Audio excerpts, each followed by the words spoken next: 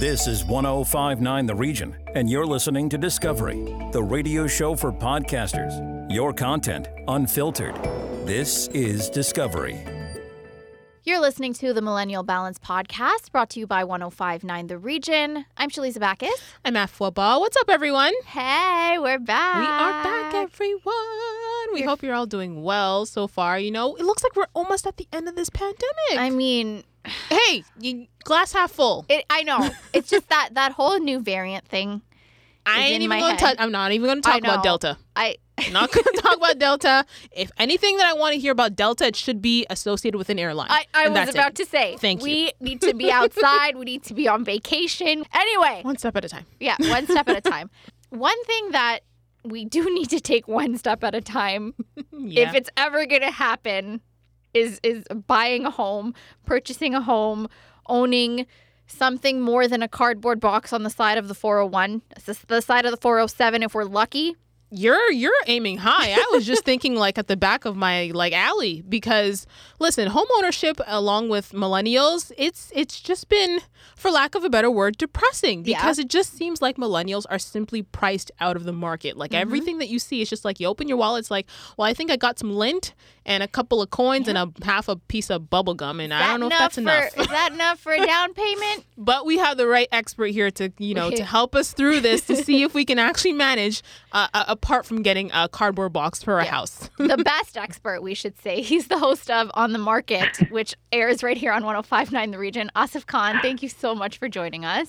Hey, thanks for having me. It's not a lot of pressure, is it? No pressure at all. You're just going to try and help, the millennial generation try and buy a home. No biggie. Yep. And I've got great news. We have options. Do what? we? Afua fell out of her chair there. Literally. There's when you're looking at the average price in the Greater Toronto Area, I know it's very uncomforting, and to say the you least. almost feel like there's nothing out there to purchase, but there are options, and we'll get into a few of them.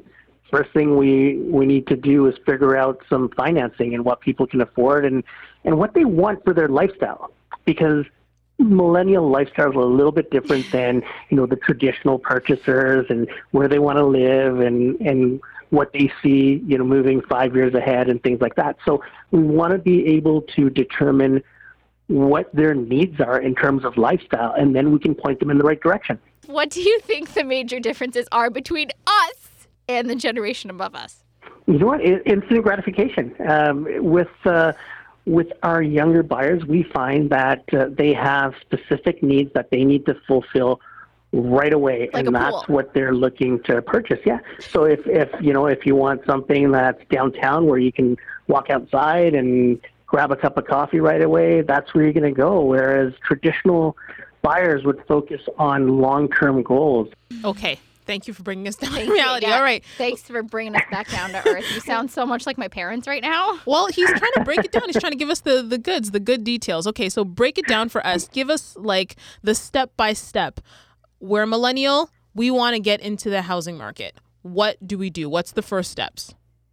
The first step is let's get you to a mortgage broker. Let's find out what you're qualified for. And, secondary financing is always something that we look at as well. And that is where the bank of mom and dad comes in. And there's a lot of parents that have been helping out if they can. I mean, there's many parents that aren't in that situation, but the ones that are very keen to get their children into home ownership as well. And they're taking back second mortgages or loans on properties so that the kids eventually do end up paying mom and dad back.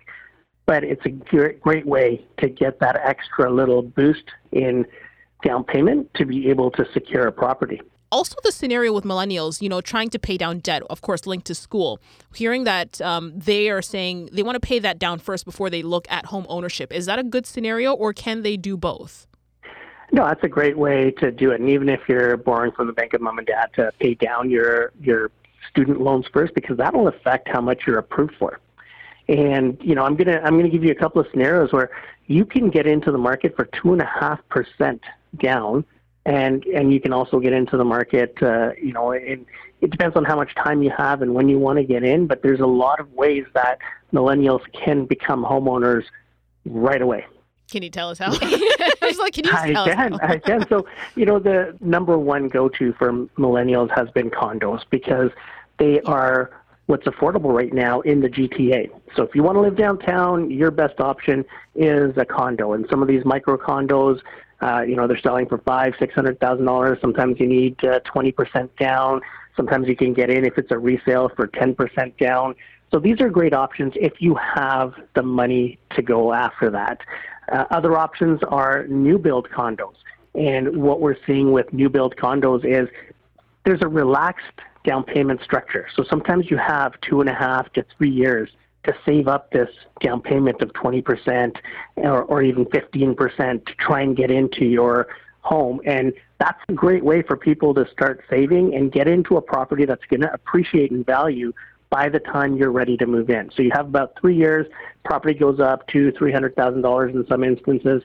So when you move in, you've stepped ahead of the game because you have that much equity in your property. Co-ownership, buying with friends or buying with family members or, brothers, sisters, that's become huge as well. And they're buying, 2-3 story homes where they split the stories. And that's been a great way. That started out west in BC and now it's starting to come over to Canada. And another concept is a concept called key living, where you can put down 2.5% on a property. So if you're buying a $600,000 condo, you end up putting $12,500 down. You get into that condo. It's co-ownership with a company called Key Living. And what a great way for you to build equity. And as you're paying your monthly payments, that's going towards your equity as well. So not only is the condo appreciating, you're also paying down some of the debt that's there with your monthly fees. It's almost like a rent-to-own. That's very good to know. Great concept. Yeah, great concept. They just started. They have 18 people. There's 1,000 people waiting for units right now. That's how popular this has become. Whoa. And, we can guide you with that as well. So, again, 3 great options, and it gets you into home ownership. The best thing about home ownership is getting in as soon as you can, because now you're starting to build equity. And in a market like the Greater Toronto Area, this is what you want to do. So then, now that we've covered sort of condos, what if there's a millennial that's looking for the home, with the white picket fence? We clearly know how hot the housing market is in the GTA. Is it at all possible, or do they have to go outside of the GTA to even get a home? If you're looking at co-ownership, then it is possible. The reality is millennials have great jobs, and a lot of them are, working from home. They're going to need some space. So the home may be the answer, but you may have to go into a co-ownership situation or look just outside the GTA. There's so many affordable areas. Even if you look at a market like New York, people say, well, New York is unaffordable. There's a lot of people that live in New Jersey or Philadelphia, and they commute to New York by train or, by car. It's not that far of a drive either. So you're looking at different options that people are looking at in order to be close to a hub, but still be on the outskirts. And you can do that in the GTA. And there's, our office just sold a property for under $400,000 in Huntsville, and it was a townhouse. So there's lots of affordable options. That's an hour and 15 minutes away. There's so much that you can get in that price range if you just step outside. Depends how far you want to be. So what area do you think is the most affordable? Are we going east, west, north of the city? What do you suggest? East used to be the most affordable area, Durham, but right now Durham's on fire since the 407 extended out there. As cities and towns get closer to the core, meaning better transportation, better highways, you're going to start to see the prices rise. Right now we're looking up north, Barrie, Orillia, Huntsville, Bracebridge. These are great areas where you can pick up a property that's relatively affordable. And a lot of people from the GTA moved up to Barrie and Orillia because of the size of properties, because they had pools. And, that's been a step where they've taken in order to facilitate their new lifestyle, which is working from home, homeschooling, not being able to travel, having that luxury space outside or the recreational space outside. So there's, as you go north and as you go east, there's a lot of great areas. And even if you go west, if you go out to Kitchener, Waterloo, if you go out west towards Niagara Falls, you can get into a home for $300,000, $350,000, which is unheard of here. Mm-hmm. But it is doable out there.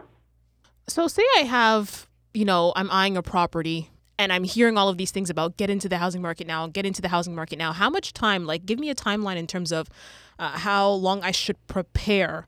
If you have the money to throw into home ownership, you can expedite it. You need to speak to a mortgage professional, and that usually takes a couple of days, 3 days, 4 days to get you an approval. As soon as you have your approval, you can hit the streets and start looking for homes with your realtor. And once you find the right home, you're ready to put offers on it.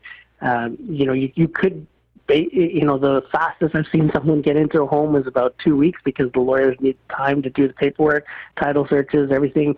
But if you're looking for a condo, it takes a little bit longer because of status certificates and things that need to be checked with the property itself by the lawyers when you're closing on them. If you don't have the down payment, it's best to put a plan together as to when you're going to have that down payment in place, where you're going to get the money from. And that could take 6 months, that could take a year. That's where we would recommend new construction because you can space out your down payment.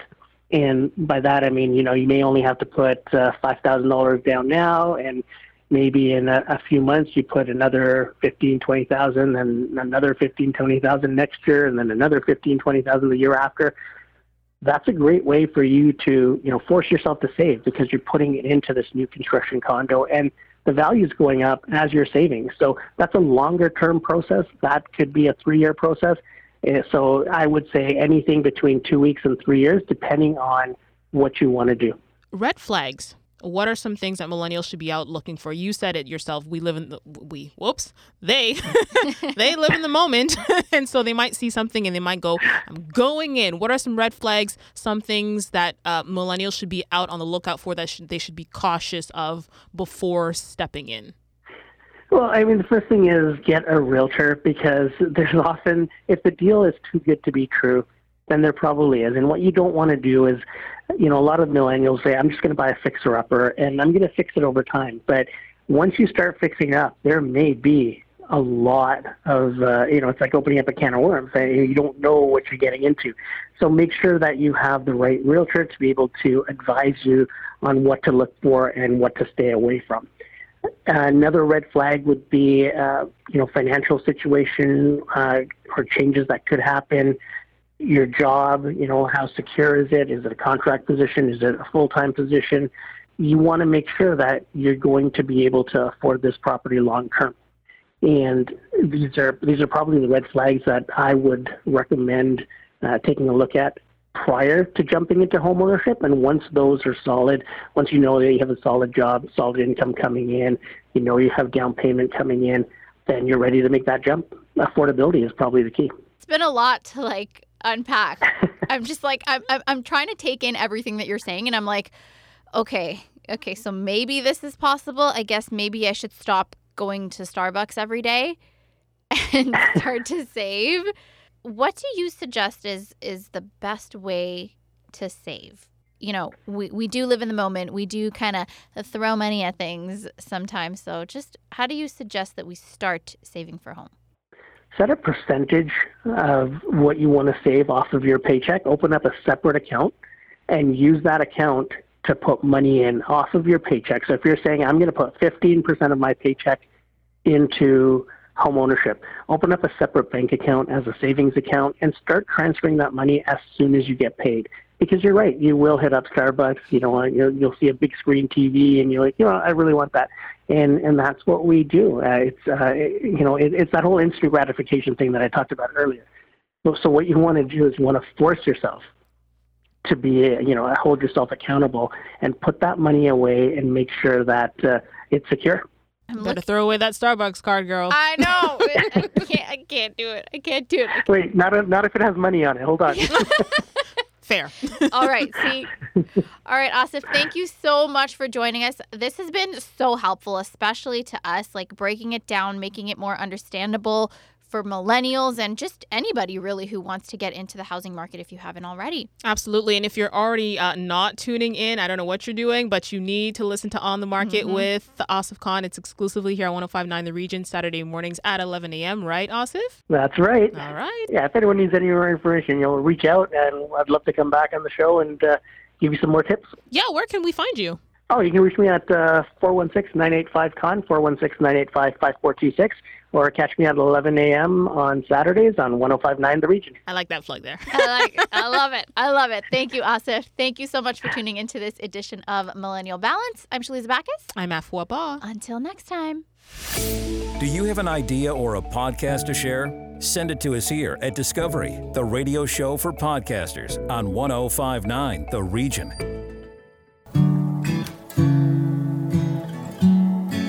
Welcome to On the Way Home, a podcast dedicated to the issues surrounding homelessness and the incredible experts making a difference in the lives of homeless people. Remember to subscribe to the podcast anywhere you're listening and share it with a friend. Now, here are Michael Braithwaite from Blue Door and Stefania Secha from the Canadian Alliance to End Homelessness with today's guest. Today we have Nick Falvo. I've been following Nick's work for a long time. Often, so at Blue Door, when we say, hey, we need funding for X or Y or whatever, they'll say, well, show me the data. How do I know? How many? The biggest thing for the longest time in York region was, well, how many homeless people? Well, and Nick, just, shut your ears for this one. But I remember doing a quick calculation. They called it Mike Math, where I just took the population of Canada, the estimated number of homeless people, the percentage of youth in York region. I came up with this number of 300 youth that experienced, and it became fact. When I said an estimated number of, and that became, but you know what?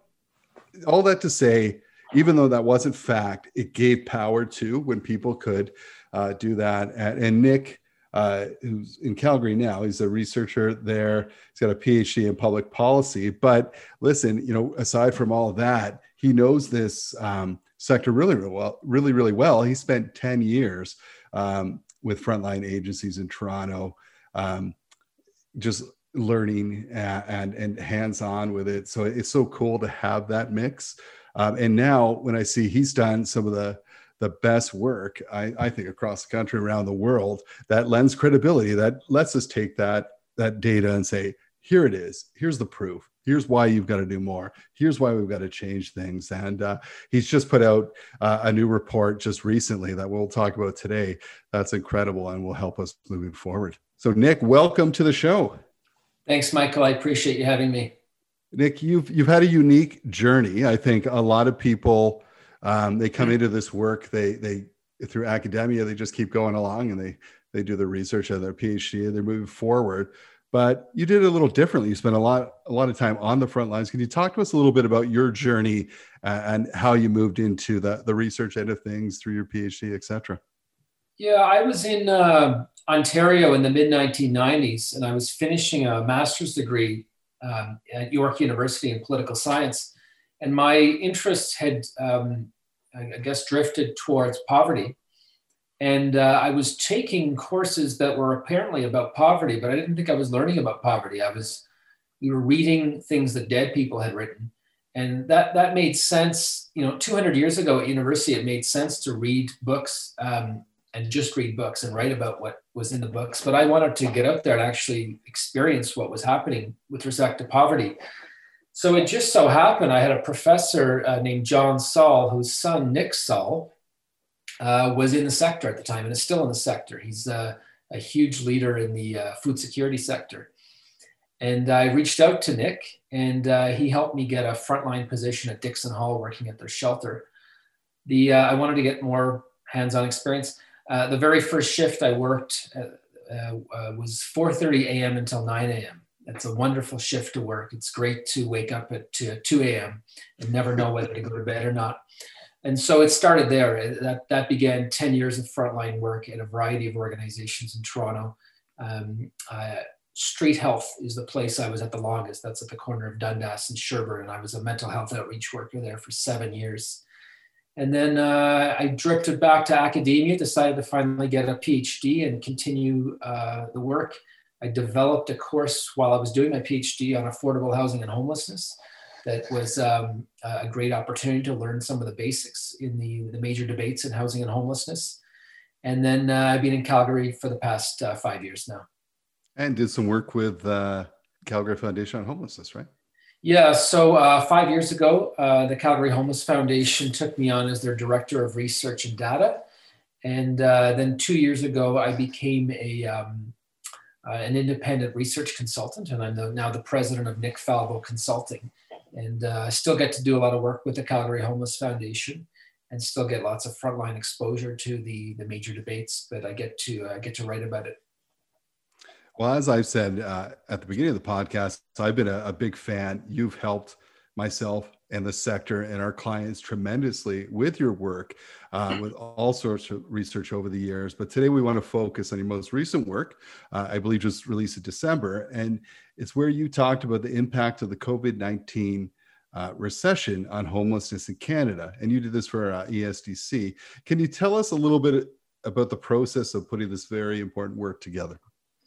Yeah, last summer, Employment and Social Development Canada contacted me. They're, of course, the federal department whose major focus, who have homelessness as a major focus.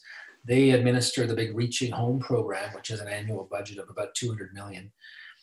They came to me and they said, look, Nick, we had some research ideas lined up going into COVID. COVID hits, and now we're course correcting and trying to make our research as relevant as possible to the current realities of the COVID-19 pandemic. And they said, we'd love to see you put together a report looking at the long-term impact of the current economic crisis on future homelessness. And the reason they reached out to me, I think the main reason was that they'd stumbled across a conference paper I wrote about this 10 years ago after the last recession.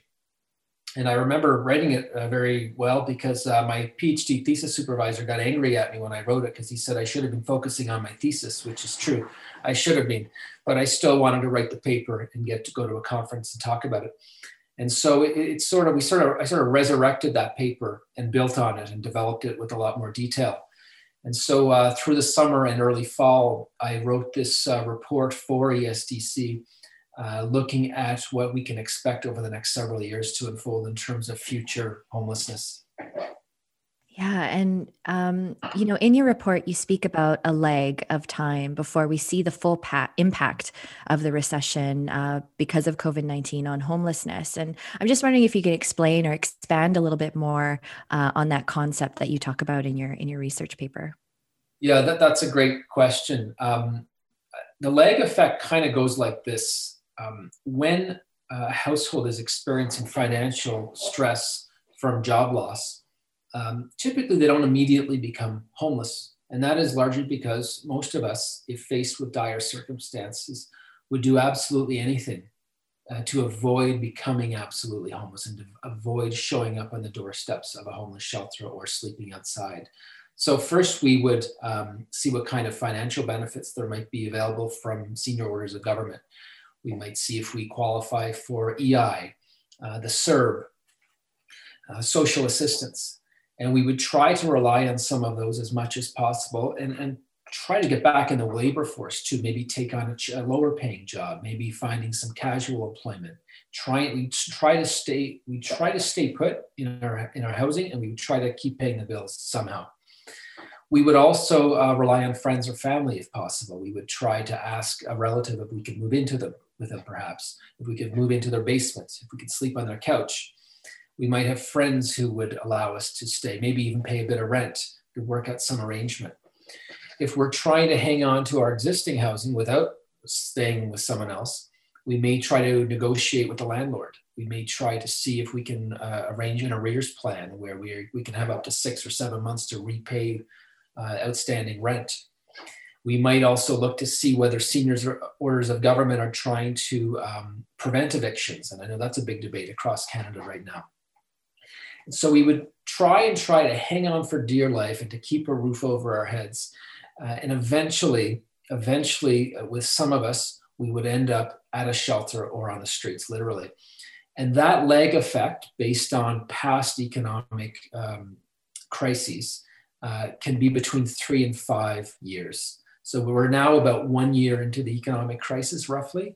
So if cities are saying they're not seeing major increases in homelessness right away, that does not mean they're not happening. It means the lag effect is starting, and that it could be another 2 to 4 years from now before we see the full impact of the current economic crisis on absolute homelessness.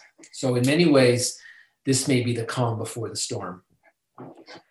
And what a terrifying thought that is, and we've at the CAH, we've been sort of looking at COVID-19 as far as our lobbying efforts and coaching efforts go, using COVID-19 as sort of an opportunity to make things happen quickly where normally barriers would appear.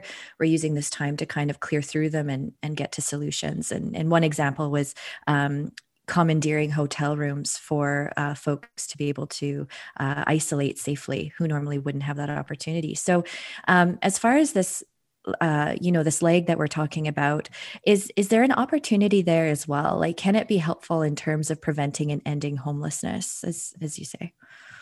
Very good question. I mean, the bad news is that there's a lag effect, and this is the calm before the storm in many cases for a lot of cities. The good news is that we've got time to plan. We've got time to begin a conversation, to have a conversation and say, look, we know that based on past economic crises, some cities will see a sharp increase in homelessness. Some won't, but some will. And we know that. So we've got time to monitor this, but we've also got time to plan programming. We've got time to actually start to think carefully and have a good discussion at the community level about what kinds of programming and enhanced social supports are needed to prevent that increase in homelessness. There's time to monitor, there's time to plan. That is good news. And so that is one of the key findings of the report, is that the lag effect isn't something we're helpless about. It actually gives us an opportunity. It gives us a window of time to plan. Yeah. And you kind of touched on this for my next question, in how that impact is going to look or feel differently from city to city. So, and we know that homelessness differs differently from one community to another. So will we expect that the recession's impact on homelessness will be the same? Will it mirror that? So will it be different from one community to the next? And can you explain or expand on why that is? Great question. Yeah, the housing market is different in every city in Canada. As my colleague in Calgary, Ron Kneebone, says, he says, we don't have one housing market in Canada. We have dozens of housing markets in Canada. What's happening in Toronto and Vancouver is very different than what's happening in other cities, for example. And so the housing markets are different. The income assistance frameworks in different provinces and territories are different.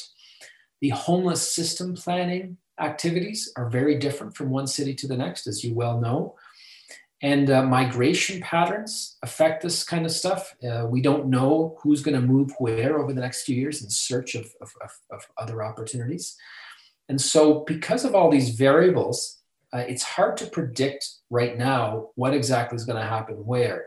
And so what's absolutely key is that senior planners monitor indicators, that they monitor what's happening in their respective cities and in the different cities of Canada. We have to monitor what's happening with the unemployment rate in each city. We have to monitor what's happening with social assistance benefit levels. We have to monitor the percentage of people in each city experiencing poverty. We have to watch what's happening to median rent levels. And we have to create, I would love to see dashboards in every city, each city having their own dashboard, watching what's happening and adjusting accordingly. And we have to be mindful too that we do have a rough idea of some of the subgroups that have been affected most by the economic crisis so far. According to labor market data from StatCan, it's young people, women, non-married people, and households or persons without high school accreditation. So we already know which individual groups have been hit hardest. That's at the aggregate level. We have some information. And although there's a lag on some of the data, we do have enough data that we can start to monitor these things and start to say, hey, this city needs this group needs this. Absolutely. And I think, we talked about that before with that preventative lens. The work started far before the pandemic, but if there was ever a reason to speed it up, it's here now. Thank you for joining us for today's podcast. A quick reminder to subscribe to the show on any platform you're listening. And if you'd like to find out more about Blue Door, visit bluedoor.ca. To get more information about the Canadian Alliance to End Homelessness, go to caeh.ca. See you next time.